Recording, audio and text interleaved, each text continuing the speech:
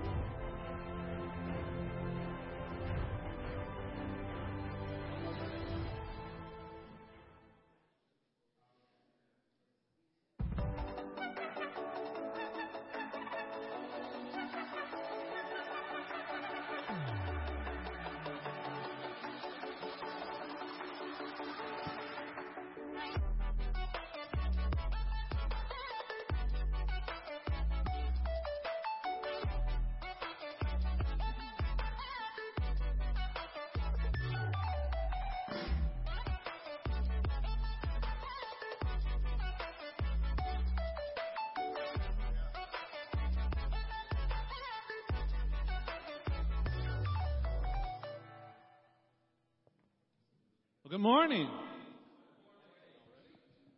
Welcome to church. Happy Mother's Day for you mothers. Happy Mother's Day if you're a boy, you've got a mother. So this is what you call stalling until the band starts playing, because I don't know. There we go. Here we go. Would you stand with me? Did you like how on Mother's Day I threw them under the bus? Let's spend some time worshiping our Jesus.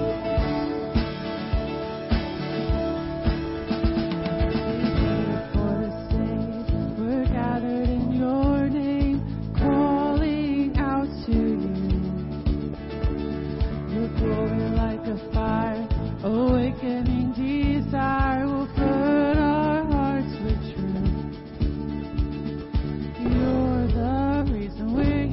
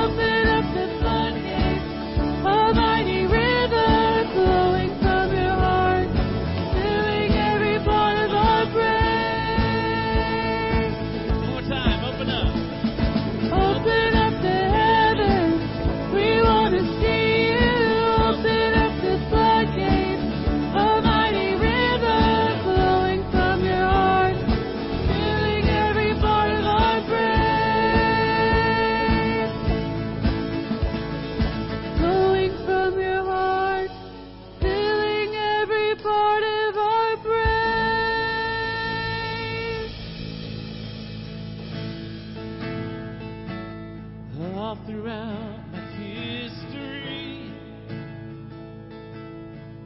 Your faithfulness has walked beside me.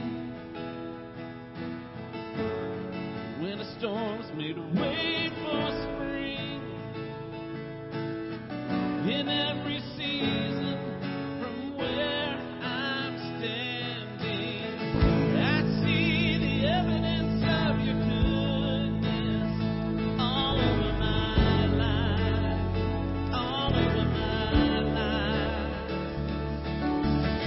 I see your promises in fulfillment all over my life, all over my life.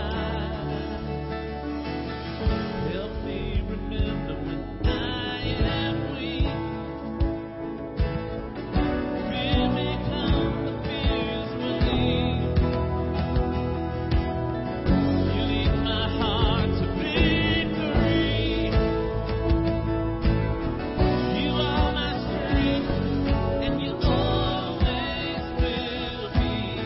I see the evidence of your goodness all over my life, all over my life.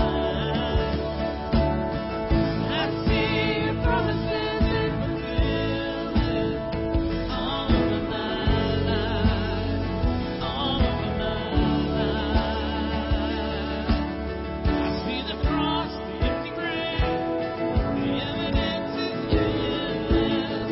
All my sin rolled away because of you, oh Jesus. See the cross, the empty grave, the evidence is endless. All my sin rolled away because of you, oh Jesus. I see the evidence of your goodness all over my life, all over my life. I see your promises in fulfillment all over my life, all over my life. I see the evidence of your goodness all over my life, all over my life. I see your promises in fulfillment all over my life, all over my life. So why should I fear? The evidence is here. Oh, why should I fear? The evidence is here. Oh, why should I fear? The evidence is here. Sing that one more time. Why should I fear? Why should I fear? The evidence is here. Aren't you thankful for the evidence of God's goodness in your life?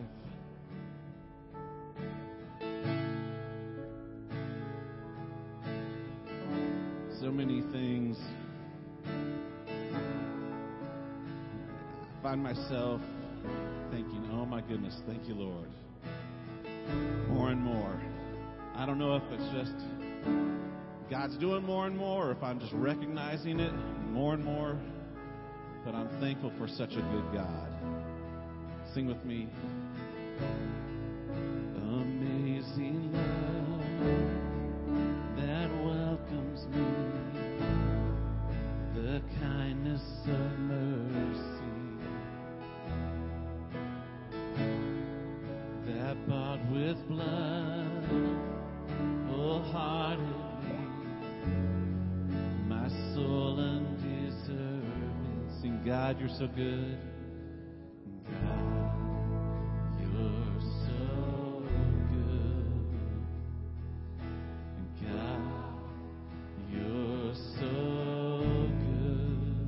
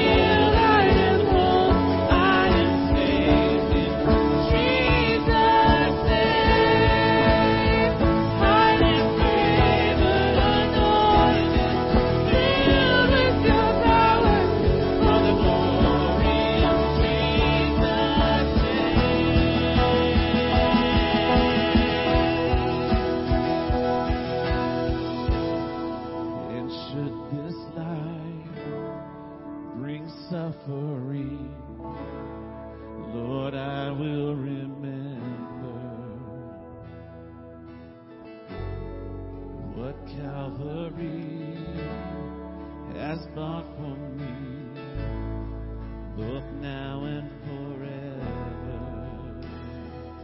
Let's sing, God, you're so good. Sing it out. God, you're so good. Oh, God, you're so good. God, you're so good. You're so good to me. Let's sing it again. Lift your voices. Oh, God, you're so good. God, you're so good. Oh, God, you're so good. You're so good to me. Good to me, oh, God. I am blessed. I am full. I am healed. I am whole. I am saved in Jesus' name. I am favored, anointed, filled with your power for the glory of Jesus' name.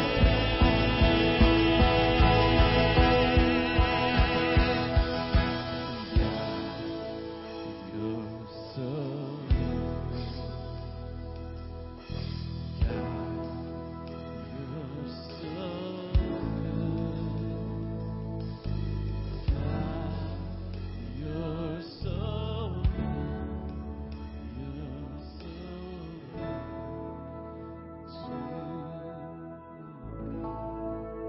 Let's sing that one more time.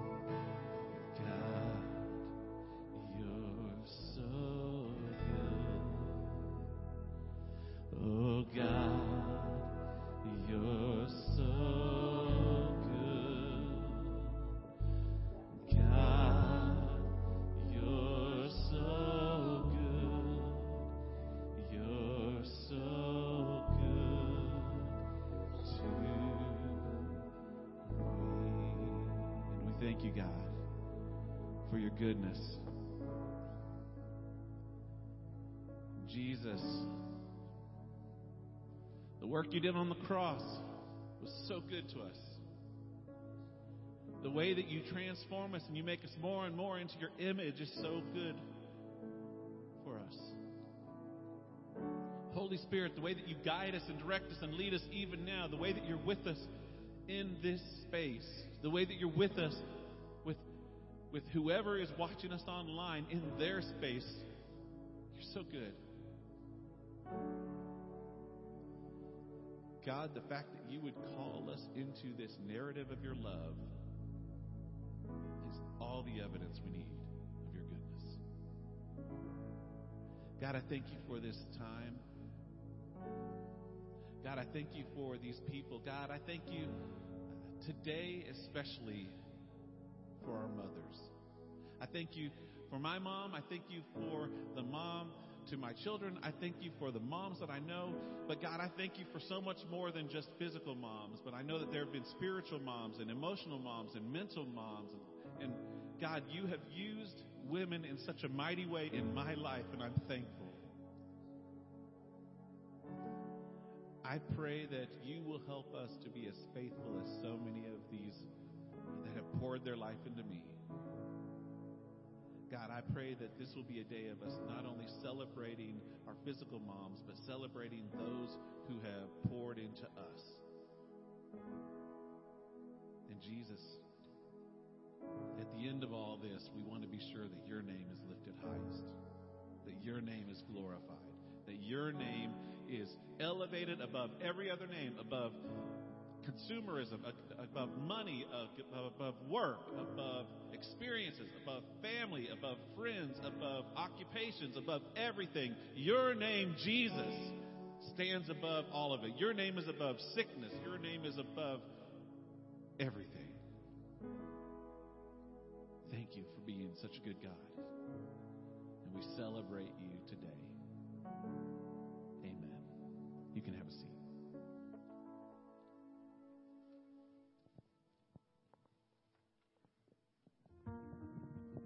Motherhood plays an important role in the Bible. It binds the beginning and the end. These stories offer us a glimpse into the heart of God, and so we start at the beginning. Taken from the side of Adam, gifted with bringing forth life, the first woman was named Eve because she was the mother of all living. But she was also a mother in her own right, the first of many mothers to come. Though Sarah's womb was closed, God promised nations and kings would come from her. 10 years pass, and motherhood seems as impossible as the day it was promised. But the Lord is faithful to keep his promises, and Sarah bore a son who made her laugh. Leah was the firstborn, overlooked by her husband Jacob, who gave his heart to her younger sister. When the Lord saw that Leah was hated, he opened her womb. Despite Jacob's disdain, she found her motherhood in the Lord. When Pharaoh became angry at the fruitfulness of the Hebrews, Jochebed sacrificed her motherhood for the sake of her son. When Pharaoh's daughter saw the child, she had compassion on him. Because of Jochebed's sacrificial motherhood, the Israelites found freedom. Naomi was a mother who experienced the loss of her sons, yet she gained a daughter in Ruth who declared, "For where you go, I will go. Your people will be my people. Your God, my God." Naomi and Ruth became family by faith. Mary, a virgin and not yet married, was found to be with child from the Holy Spirit. The motherhood of this blessed woman was more than the continuation of a family name, but a means for God to bring a Savior into the world, to save his people from their sins. From the garden to the cross, there have always been mothers. These women paved the way for all women, representing the full spectrum of the ways one could be called mom.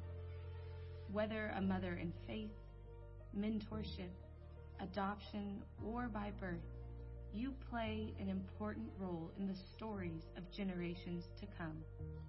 To all the Sarahs, Leahs, Jochebeds, and Naomis, Happy Mother's Day.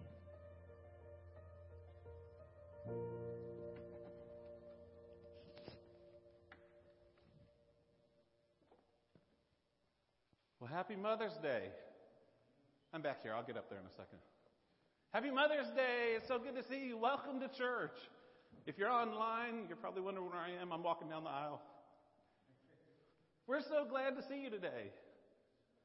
Were you going to say something? I was going to say I can just go like this. No, that's all right. My name's Garen. I'm one of the pastors here. I was not with you last week. I was not feeling well. I was sick. I am feeling better, thankfully, today. But I would be remiss if I did not say thank you to Justin and to the band last week and the crew on AV. I showed up at 8 and went home at 8:05. I showed back up at 9, and at 9:03 was like, "Justin, you're taking the whole thing. I got to go home. I'm sick."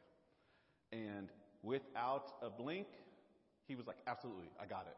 He did a very good job. Yeah, I know. I watched him at home, and it was fantastic. And that was him sharing from his heart, and it was amazing. So thank you. Thank you. Happy Mother's Day. If you're a mom, if you have a mom, happy Mother's Day. We have some gifts for you in the back. I'll give you a couple of examples. So we have a couple of totes. Mom, if you want to grab one afterwards, it says, "Mom, you're totally awesome." You see what we did there? You see what we did there? Or maybe you're like, "You know what?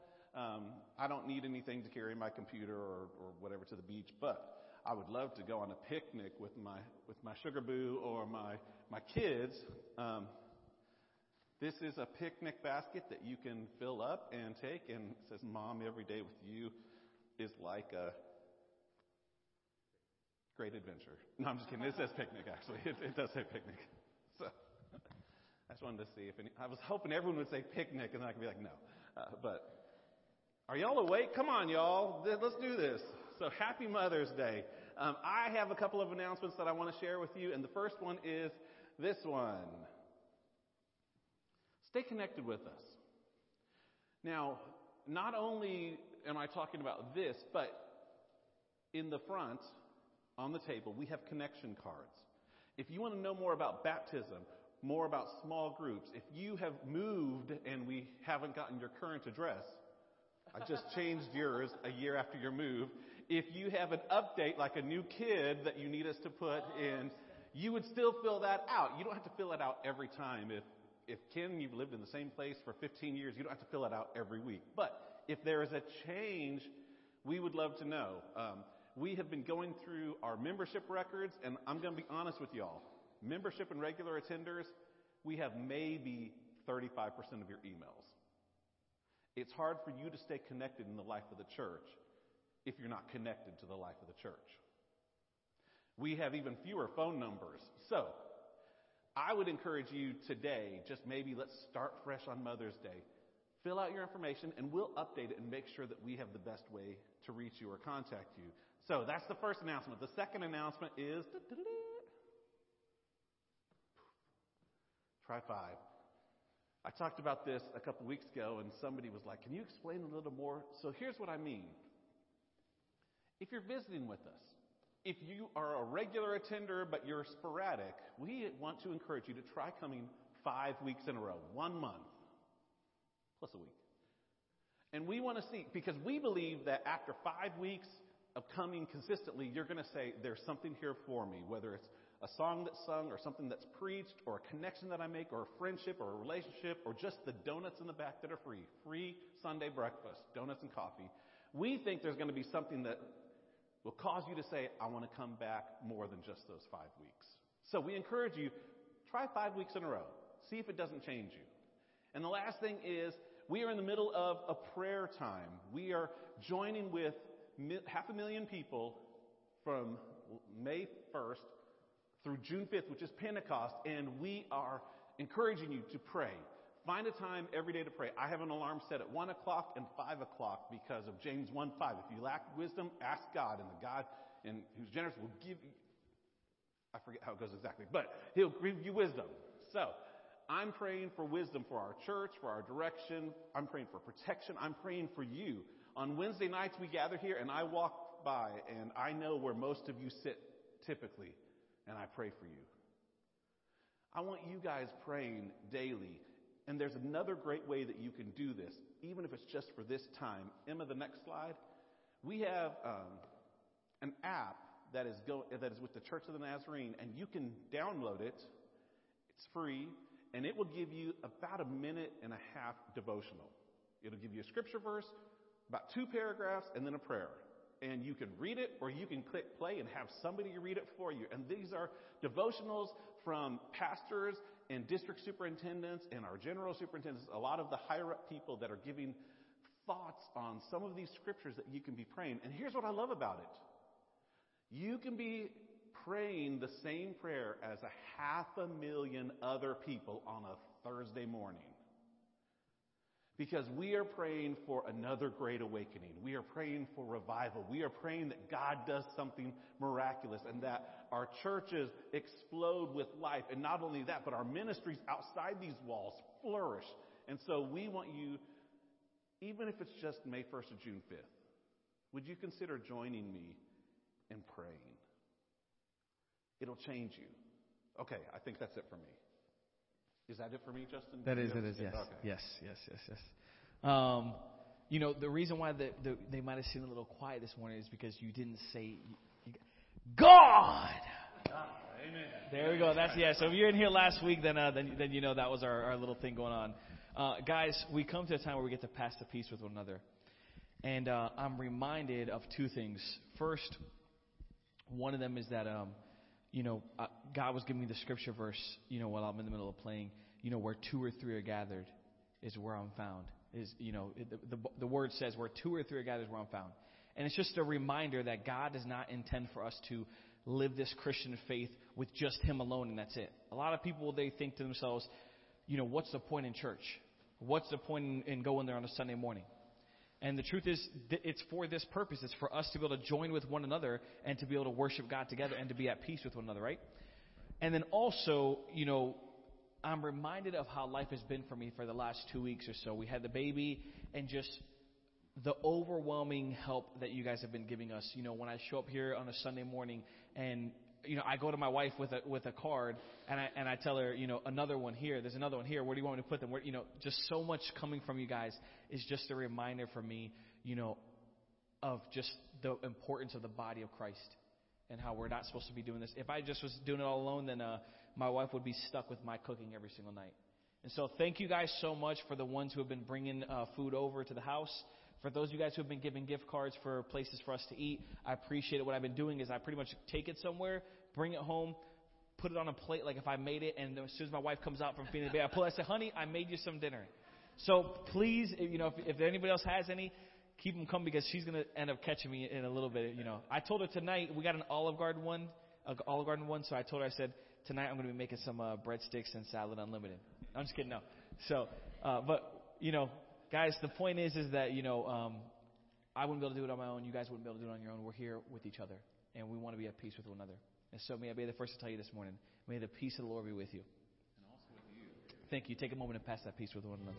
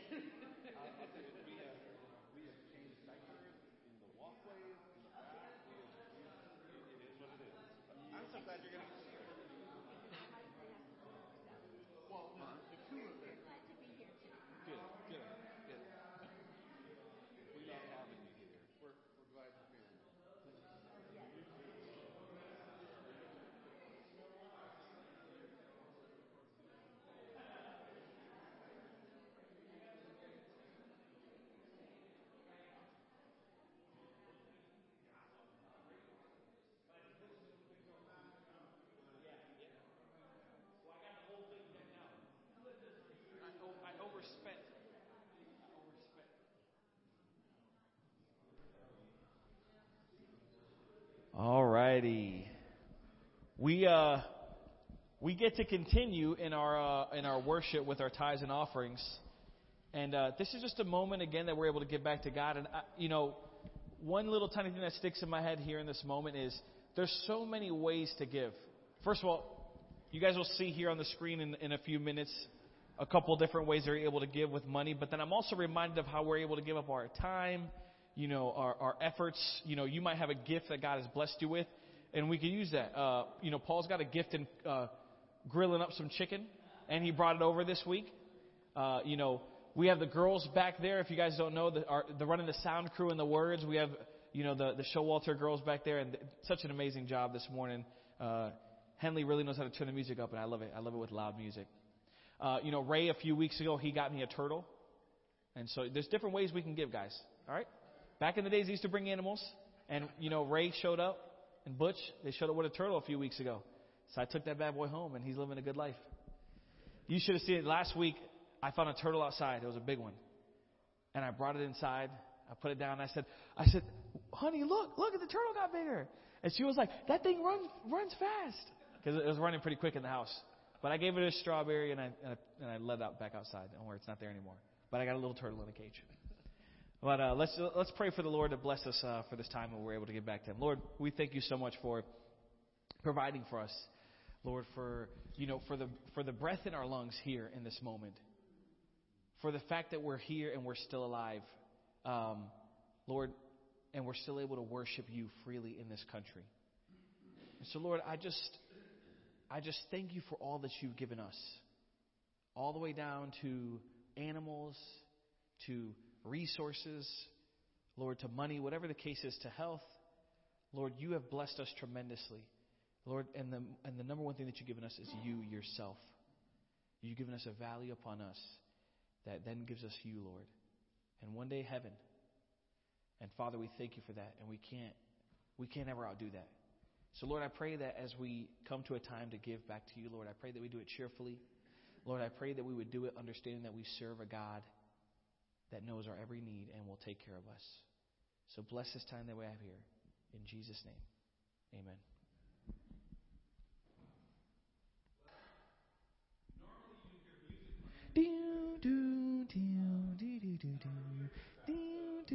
So Emma's going to reboot it, and we're just going to keep going. So that means I have no slides for you today. So y'all got to listen up.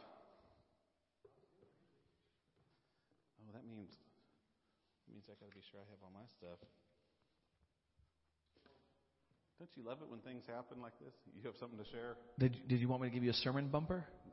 No, I don't want you. Yeah. That sounds great. You sound just like it.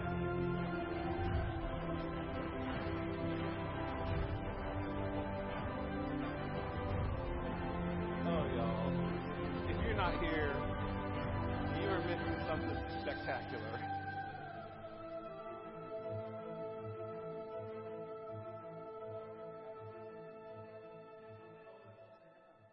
It is upside down. Oh, y'all. Aren't you glad that we can have fun together? At least I'm having fun. Some of you are like, what's going on? They're off the rails today. So, yeah, try five. We won't be off the rails next week, maybe. So I don't think we don't have slides, do we, Emma? All right, so here's what we're going to do. If you'll just leave it blank. Yeah. So let me ask you this question. Have you ever heard this phrase? There are two types of people in this world. And then they say something. Like there are they're the over-the-top toilet paper and the underneath toilet paper people, aren't there? If you are an over-the-top person, raise your hand. If you're online, type in over the top. If you're the wrong type, raise your hand. Yep. It's always over the top. It's always over the top. There are two types of people in this world. There are the people that have 0 emails in their mailbox. And then there are people like my wife who is, I think, in the mid-30,000s emails. Yes.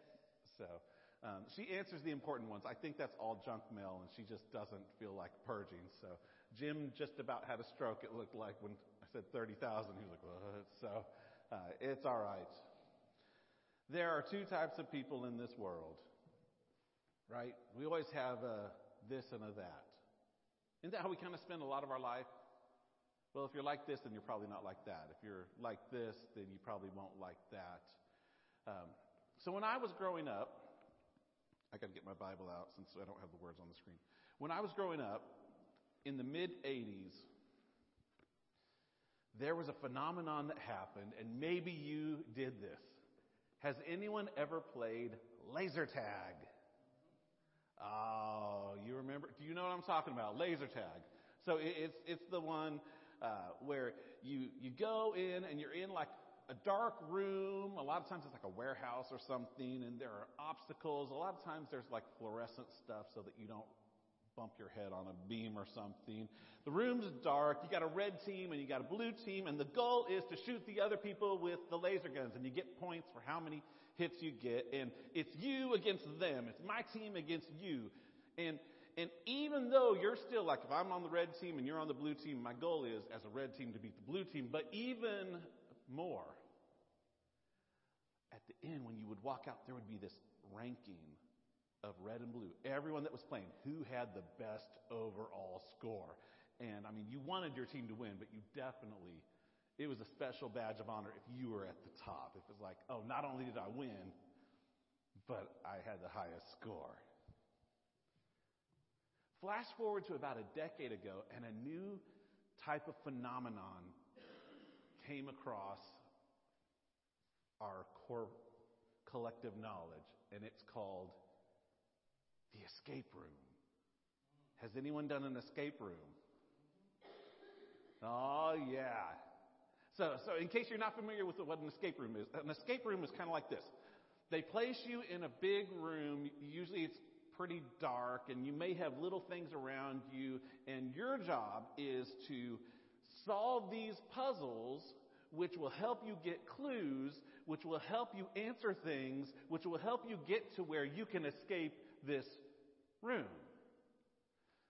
And you're in there. There's usually 6 to 10 people, and you're all working together, and you have to get out. Laser tag escape rooms. Both interactive, both played in closed settings, both have obstacles to overcome. And if you look at them, and if we were to write down the description on paper, they might look kind of similar. But the motives are completely different. With laser tag, it's crush everyone. I must win, which means you must lose.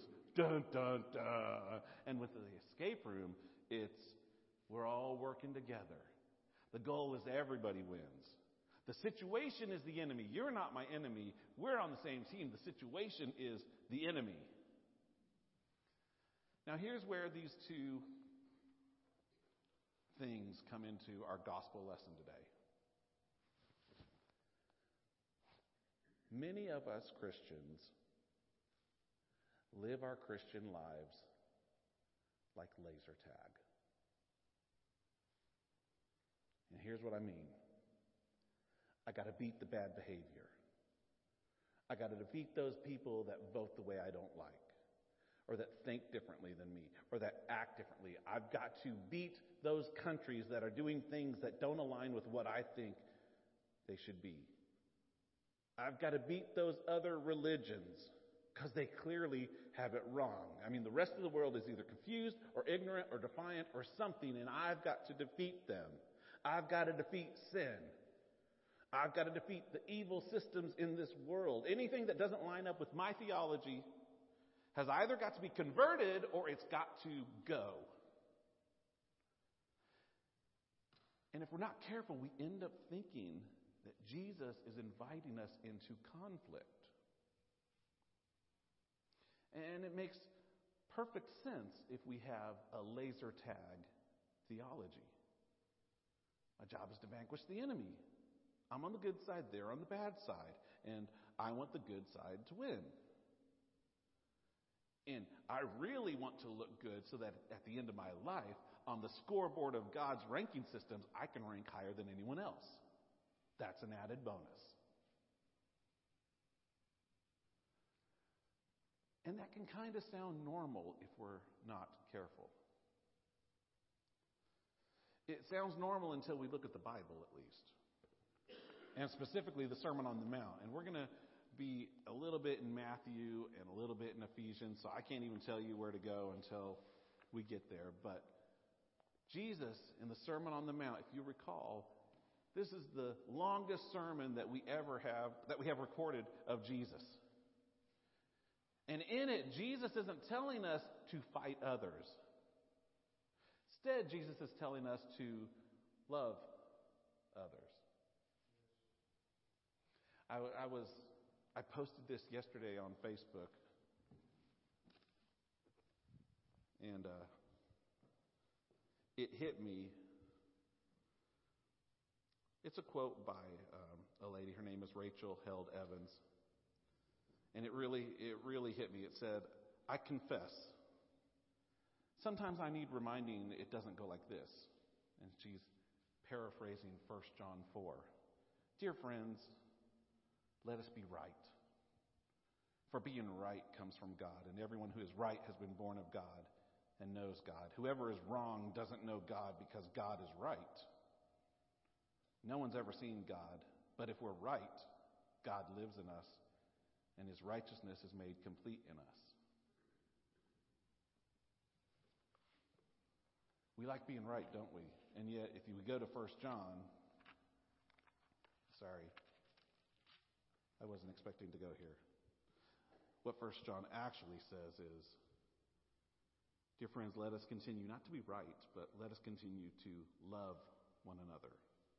For love comes from God, and anyone who loves is a child of God and knows God. But anyone who does not love does not know God, for God is love.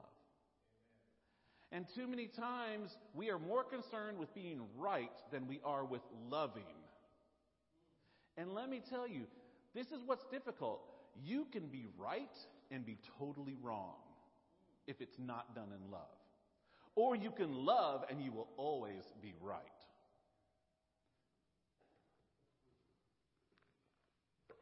See, well, we won't go there. Jesus tells us to love others.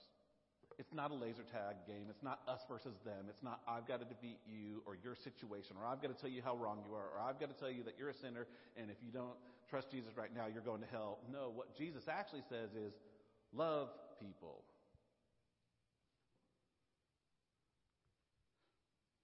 And then he goes in Matthew 5 and he says, these are the types of people that are blessed, that have God's blessing upon them. And it's not the powerful, and it's not the Romans, and it's not the Greeks, and it's not the religious leaders. If you'll recall, all last summer we spent in Matthew 5. Instead, Jesus says it's the people that are poor that have found God's favor. It's the people that are mourning. Henley, can you turn my mic down a little bit? I'm ringing. Or Justin, maybe you can help. It's the people that mourn. It's the people that are humble. They're not self-righteous. It's the people who are so hungry and thirsty for the things of God, and they're willing to get involved. And so sometimes it means that they show mercy when really they'd rather show vengeance. And sometimes it means that they have to check their heart and make sure that it's pure and that they're doing things for the right reasons and not out of selfish motives. And sometimes it means that they have to work for peace even though there's conflict in the situation. And a lot of times what that means is I'm going to put myself in the middle of a conflict, which means that people are probably going to stop liking me because I'm trying to be a peacemaker and they're very happy deciding who's right and who's wrong instead of loving each other. And when I put myself in the middle of it, I then have a target on my back, and so I'm blessed when I'm persecuted. It doesn't mean I want to be persecuted, but it means I'm blessed if I'm persecuted. Doesn't sound like a laser tag mentality, does it? Doesn't sound like a laser tag mentality where there has to be a winner and there has to be a loser, and I've got to be aggressive with my faith, and I've got to be an aggressive initiator of God's wrath on other people who feel like they're right, but I know that they're wrong and they're sinners, and I've got to do something about it. And I've got to deal with these people who don't line up with my theology and these situations and these countries and these fill in the blank. The Sermon on the Mount doesn't sound very much like laser tag. It actually, if I read it, it sounds a lot more like an escape room mentality. Where the goal of Jesus, at least the way I read it, isn't that you've got to lose, it's that everyone can win. There doesn't have to be a loser. We can all win. We can all do this.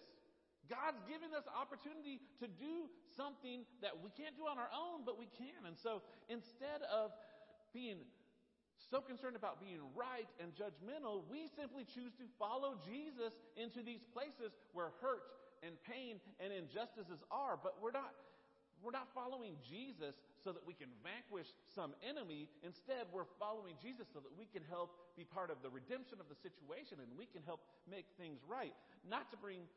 We want to bring Jesus into the middle of the circumstances, not so that he can condemn them, but so that his overwhelming love can transform the situation. We do it because Jesus longs to eliminate sides altogether. There doesn't have to be a your side and my side, a right side, a right side, a wrong side. Jesus wants an all of us side. Jesus wants all of us. So in Ephesians chapter 2, and sorry, the notes We'll get there. Galatians, Ephesians, Philippians, Colossians, 1 Sorry, I have to sing the song. Ephesians 2. What Paul is saying echoes what Jesus is saying. When Jesus says, there doesn't have to be a us versus them, I want everyone. We think it's, well, we won't go there. Sorry, I've got a lot of things that I want to say that I'm feeling checked not to say. Ephesians 2 says, for Christ himself has brought rightness to us and made us better than others. No, that's not what it says. I was kidding. It actually says, for Christ himself brought peace to us. He united Jews and Gentiles into one people. With his own body on the cross, he broke down the walls of hostility that separated us. He did this by ending the system of law with his commandments and regulations. He made peace between Jews and Gentiles by creating in himself one new people from two groups. Doesn't sound like laser tag theology, does it? Jesus wants us all. Together as one body, Christ reconciled both groups to God by means of his death on the cross, and our hostility towards each other was put to death. So what I'm seeing here is that Jesus made a way for us to stop thinking of this Christian life as some sort of game where there has to be winners and there has to be losers. And how do I know that I won? Well, I know that I won because I saw you lose. We beat them. No, Paul's reminding us that the goal of this whole narrative of God is that everyone can win. That's the goal. Now, does that mean that everyone will choose Jesus? Unfortunately, no. And God gives each of us the freedom to choose whether we will join with Jesus or remain estranged to him. That's our choice. But if you ask Jesus his choice, it's that everyone is on his side and that we aren't fighting against each other, but we're fighting against sin, which is the real enemy. Paul would say we wrestle not with flesh and blood, but with the principalities. We're not fighting each other. We are fighting against the sin in this world. 2 Peter would put it this way. Sorry. If y'all get there before me, just go ahead and start reading it. 2 Peter. I was trying to be funny. Thank you, Mary, for laughing. 2 Peter 3:9. Jesus wants us all to win. Jesus wants us all to be with him in this upside-down kingdom. And a lot of times we sit there and we're like, God, when are you coming back? Why is this happening? Well, Peter tells us that the Lord isn't slow about keeping his promises, as some people think. No. He's patient for your sake. He's patient for my sake. He doesn't want anyone to be destroyed, but wants everyone to repent. That doesn't sound like laser tag theology, where there has to be a winner and a loser. God is saying he wants everyone to win. And not only does he want everyone to win, he's provided the way for everyone to win. He sent Jesus. We have the solution, and everyone is invited to win. I don't know why we make it so difficult. We make salvation hard and exclusive, and sometimes we think like this. Well, this is the steps. We realize we're bad people, and we don't like to say the word, but we'll say it once. We're sinners. And we see a lot of this writing in Paul's work in the New Testament, and I agree with it. Don't misunderstand me. So we say that, and we admit that we've got problems, and we need a Savior, which I agree with.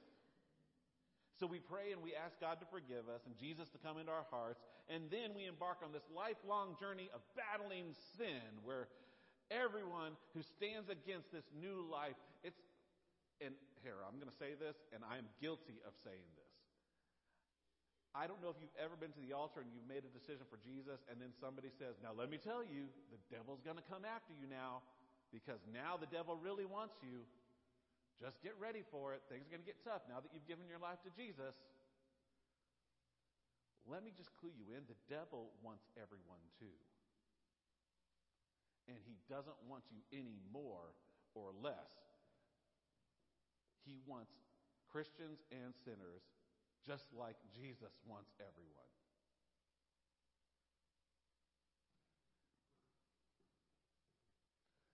So we don't battle sin. We don't battle each other.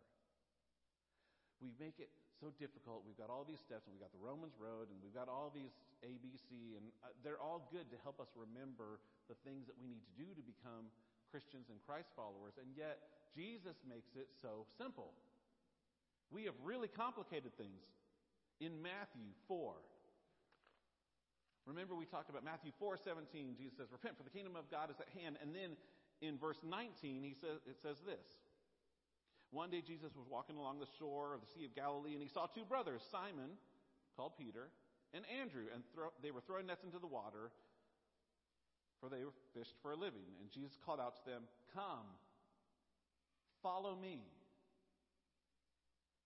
Jesus didn't say, come over here and let me tell you about all the bad things you're doing, and I'm going to give you a 4-point structure, and Paul's going to talk about it later, but I'm going to give you a secret road to Romans right now, and I want you to do this, and you're going to have to change that, and you're going to have to start being really, really careful because evil's going to become that. No, Jesus simply says, come, follow me. And just in case we're confused, just a couple verses later, boom, continuing walking along, he saw James and John sitting in the boat with their father, Zebedee. And they were repairing their nets, and he called them to come follow too. And immediately they followed him. And then the next section says, and large crowds followed him. And then in chapter 9, verse 9, Jesus is calling another disciple, and you got Matthew the tax collector, and this is what he says, follow me. You got the criminal on the cross. God, remember me when you enter into your kingdom. And Jesus basically says, hey, if you're willing to follow me in this death, you'll be with me in paradise today. Follow me. We make it so difficult. And Jesus simply says, follow me. Follow me. Learn from me. Become like me. Be my disciple. Which begs the question, follow you where, Jesus? I love how Jesus, with his answers, always leads you to the next question. Well, follow you where? Follow you deeper into this upside-down kingdom of heaven. Jesus calls us to stop living with this worldly kingdom mindset where it's all about power and it's all about wealth and it's all about controlling or winning and I've got to be better than that person. Jesus instead invites us into this deeper kingdom of heaven where everyone is loved.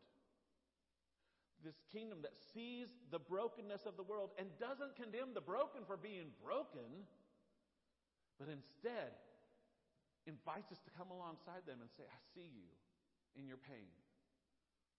I've been broken too. Let me sit with you a while, and maybe we can talk about someone that can heal you because I've been healed too. We're invited into this kingdom of God that is not us versus them, but it's us bringing them alongside. So here's the lesson for today. And here's where maybe it gets difficult. The call of Jesus is more than just you switching sides. I was on the blue team, now I'm on the red team. I was a sinner, and now I'm not. I said a little prayer, I gave a little offering, I tried a little behavior modification, so now I'm not as bad as I was. I checked off all the boxes, so now I'm good with God. I lived my life better, maybe not as good as I should, but better than I was. And I'm doing all that so that at the end of my life there will be this huge payday and I can cash out and go to heaven. Transaction complete.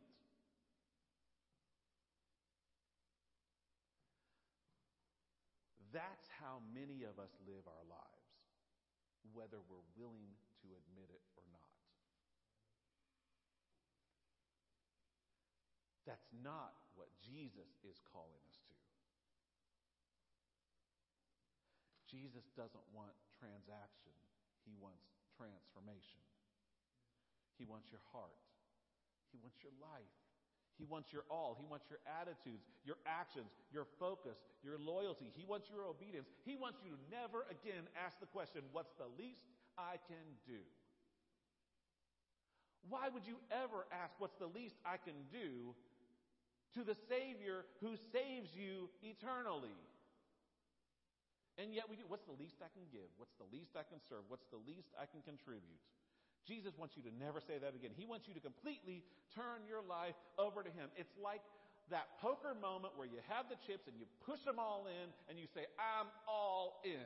There's no turning back. If I don't win this hand, I'm out. Jesus wants you to say, God, I am all yours. If you can't do something through me, nothing can be done through me. I'm all yours. Use me. Take me wherever you want. No turning back. I can't push all in and then say, I'm all in. Oh, wait. Actually, I'm going to keep a few chips back for myself. No. Jesus doesn't want that. Jesus wants transformation. He wants you to believe that when He forgives you, you're forgiven. He wants you to live as sons and daughters of the Most High God. He wants you to act as agents of reconciliation in this world. He wants you to be His hands and feet. He wants you to participate in the kingdom of heaven. No more sitting on the sidelines. He wants you to be active. He's not looking for Christian spectators. He's looking for spiritual participants. He wants you to be truly vested, not just invested. When I invest in something, I contribute a little bit. When I'm vested, it means I'm all in. It means everything. Have you ever heard people say, well, I need to step back from the situation because I have a vested interest? It means I can't be partial because I'm so invested, I can't be objective about this. Jesus wants you to say, I am so in with this life of Jesus, I can't even be objective about some of this stuff because I'm all His. And whatever Jesus says I'm going to do, I am completely vested. Jesus doesn't want transactional relationship. He wants you to be made new. He wants you to be made whole. He wants you to be transformed. And as part of this transformation and growth, He wants you to participate in this upside-down kingdom where the poor are elevated above the rich, where the hurting are elevated above the wealthy and the haves and the have.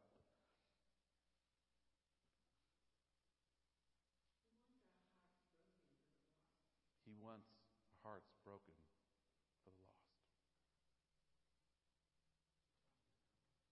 That's great, Mary. Me getting saved so that I've got fire insurance and I'm not going to go to hell and I'm going to go to heaven is transactional. Me being broken because I see the heart of my neighbor and I know that their heart isn't where God's heart wants them to be, that's transformational. That's not me versus them. That's I want you to come alongside with me. So the question today is this: are you living your life with a transaction mentality? Prayed a little prayer. I admitted I was bad. Jesus forgave me, and now I'm just in a holding pattern until I land in heaven. Or am I living my life in a way that says, God, I believe Jesus when He says He saves me, and I'm going to follow Him wherever He goes, and following Him will always lead me to the hurting and the marginalized. It will always lead me to service. It will always lead me to giving. It will always lead me to loving. It will always lead me to acting like salt and light, as He'd say in Matthew 5. I want to be an activation element. I want to be salt where just my very presence changes the flavor of the situation. I want to be light where just my very presence casts out darkness.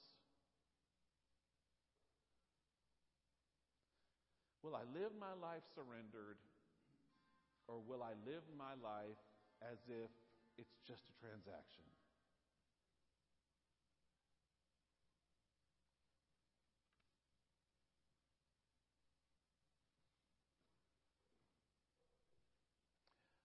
This is hard for me, and I'll close by just confession. It's hard for me because so much of my profession is about doing things. And I've got to be sure that my motive is because I love people, not because it's my job. And sometimes that's very easy. And sometimes that's very difficult.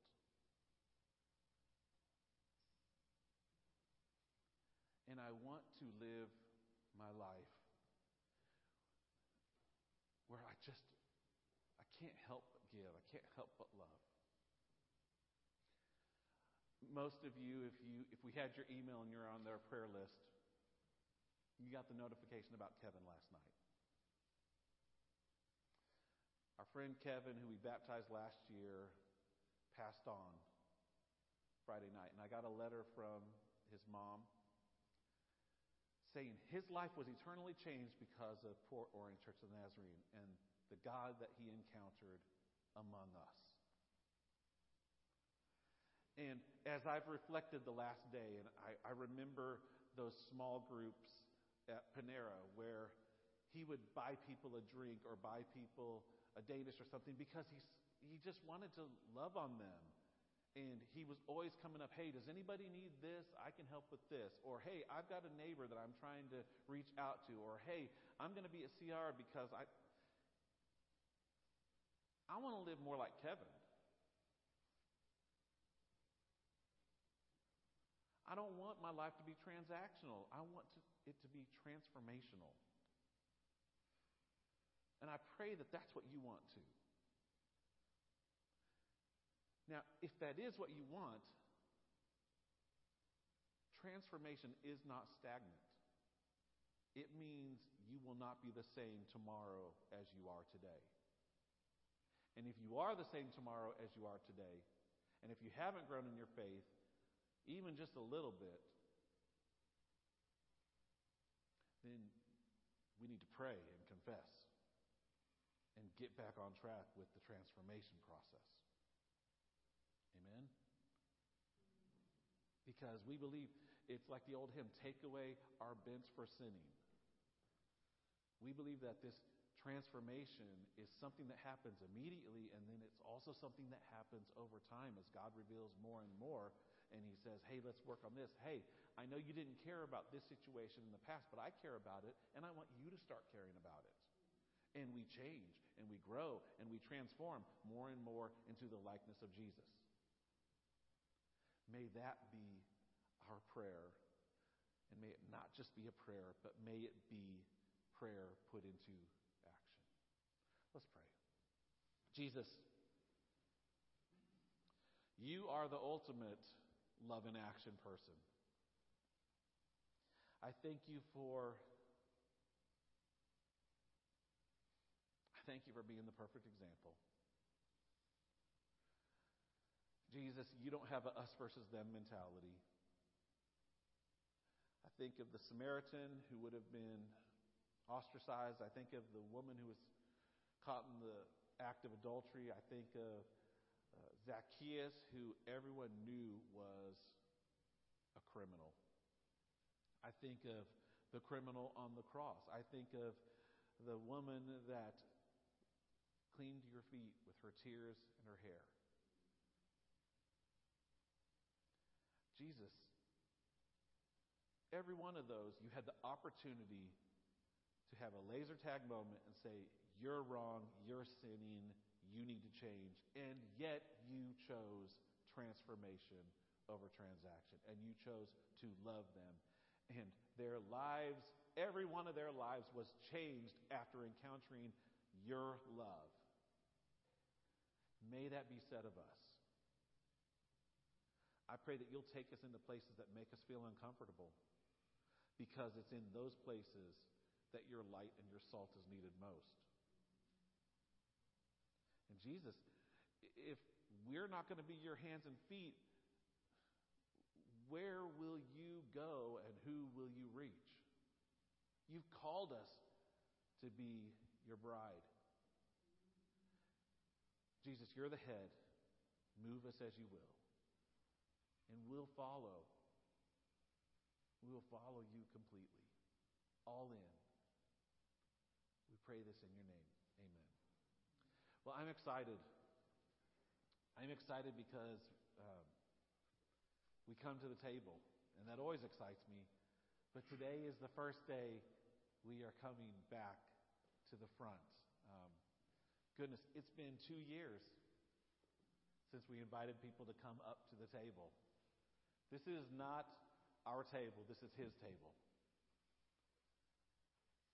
This is his gift. And so Justin and I are going to be serving you today, and I'm so excited about that. So just as a way of logistics, we invite you to come up and receive the elements. We're going to hand sanitize, and just to do our due diligence, spiritual act. What we've done is, instead of handing and breaking and dipping, we have the communion elements, and we have them stacked. And in the bottom cup, you have the bread, and then you have the juice. So what we'll do is we'll invite you up. We'll extend the cups to you, and you can take them, and then you can just dispose of them on your way out. But on the night that our Lord was to be betrayed, once again, extravagant love. Jesus met with people that he had spent his life with, that had spent their lives following him, even the one who would betray him. And he extended bread and juice to all of them. And so we come to the table. Some of us come needy. Some of us come celebrating. Some of us will come, and this will be a moment of repentance as we come up and we say, God, forgive me, and I accept your grace right now. Some of us will come with thankfulness, saying, thank you for your faithfulness through the years, and I receive this still. But on the night that he was to be betrayed, he took the bread and he took the cup, and he broke the bread. And he said, this is my body, which will be broken for you. Take, eat, and be thankful. And then at the right time, in the Passover ceremony, he lifted up the cup. And he said, this cup is a token of the new covenant. New covenant. That always gets me. Jesus is always doing something new. This once represented the blood that was on the doorposts. This is about to represent the blood that will soon be on a cross. This is my blood, which will be shed for you for the forgiveness of sins. Take, drink, and be thankful. So Jesus, we come to you today receiving these elements. They are from you, and they are for us, all of us. May your name be glorified. We pray this in your name. Amen. So Henley's going to turn on a little music, and then if you'll just want to come to the center and then work your way back, that'd be great. Come when you're ready.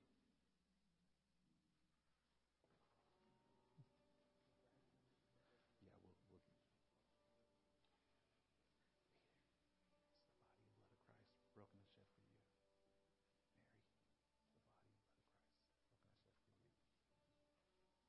it's the body and blood of Christ, broken and shed for you. God is very proud of you.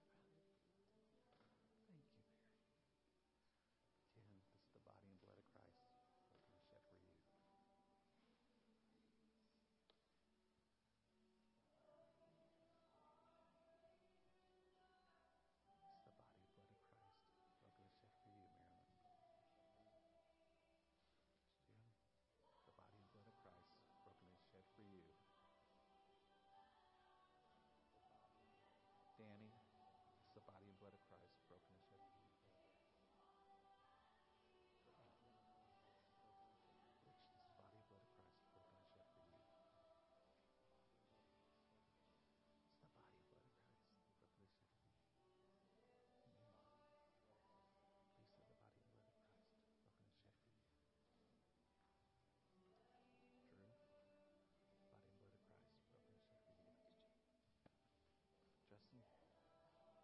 serve me, and I'll serve you. Body and blood of Christ broken and shed for you.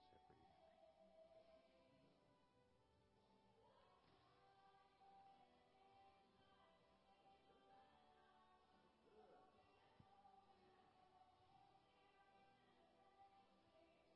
As I take the bread, I notice the salt. What a difference salt makes, right?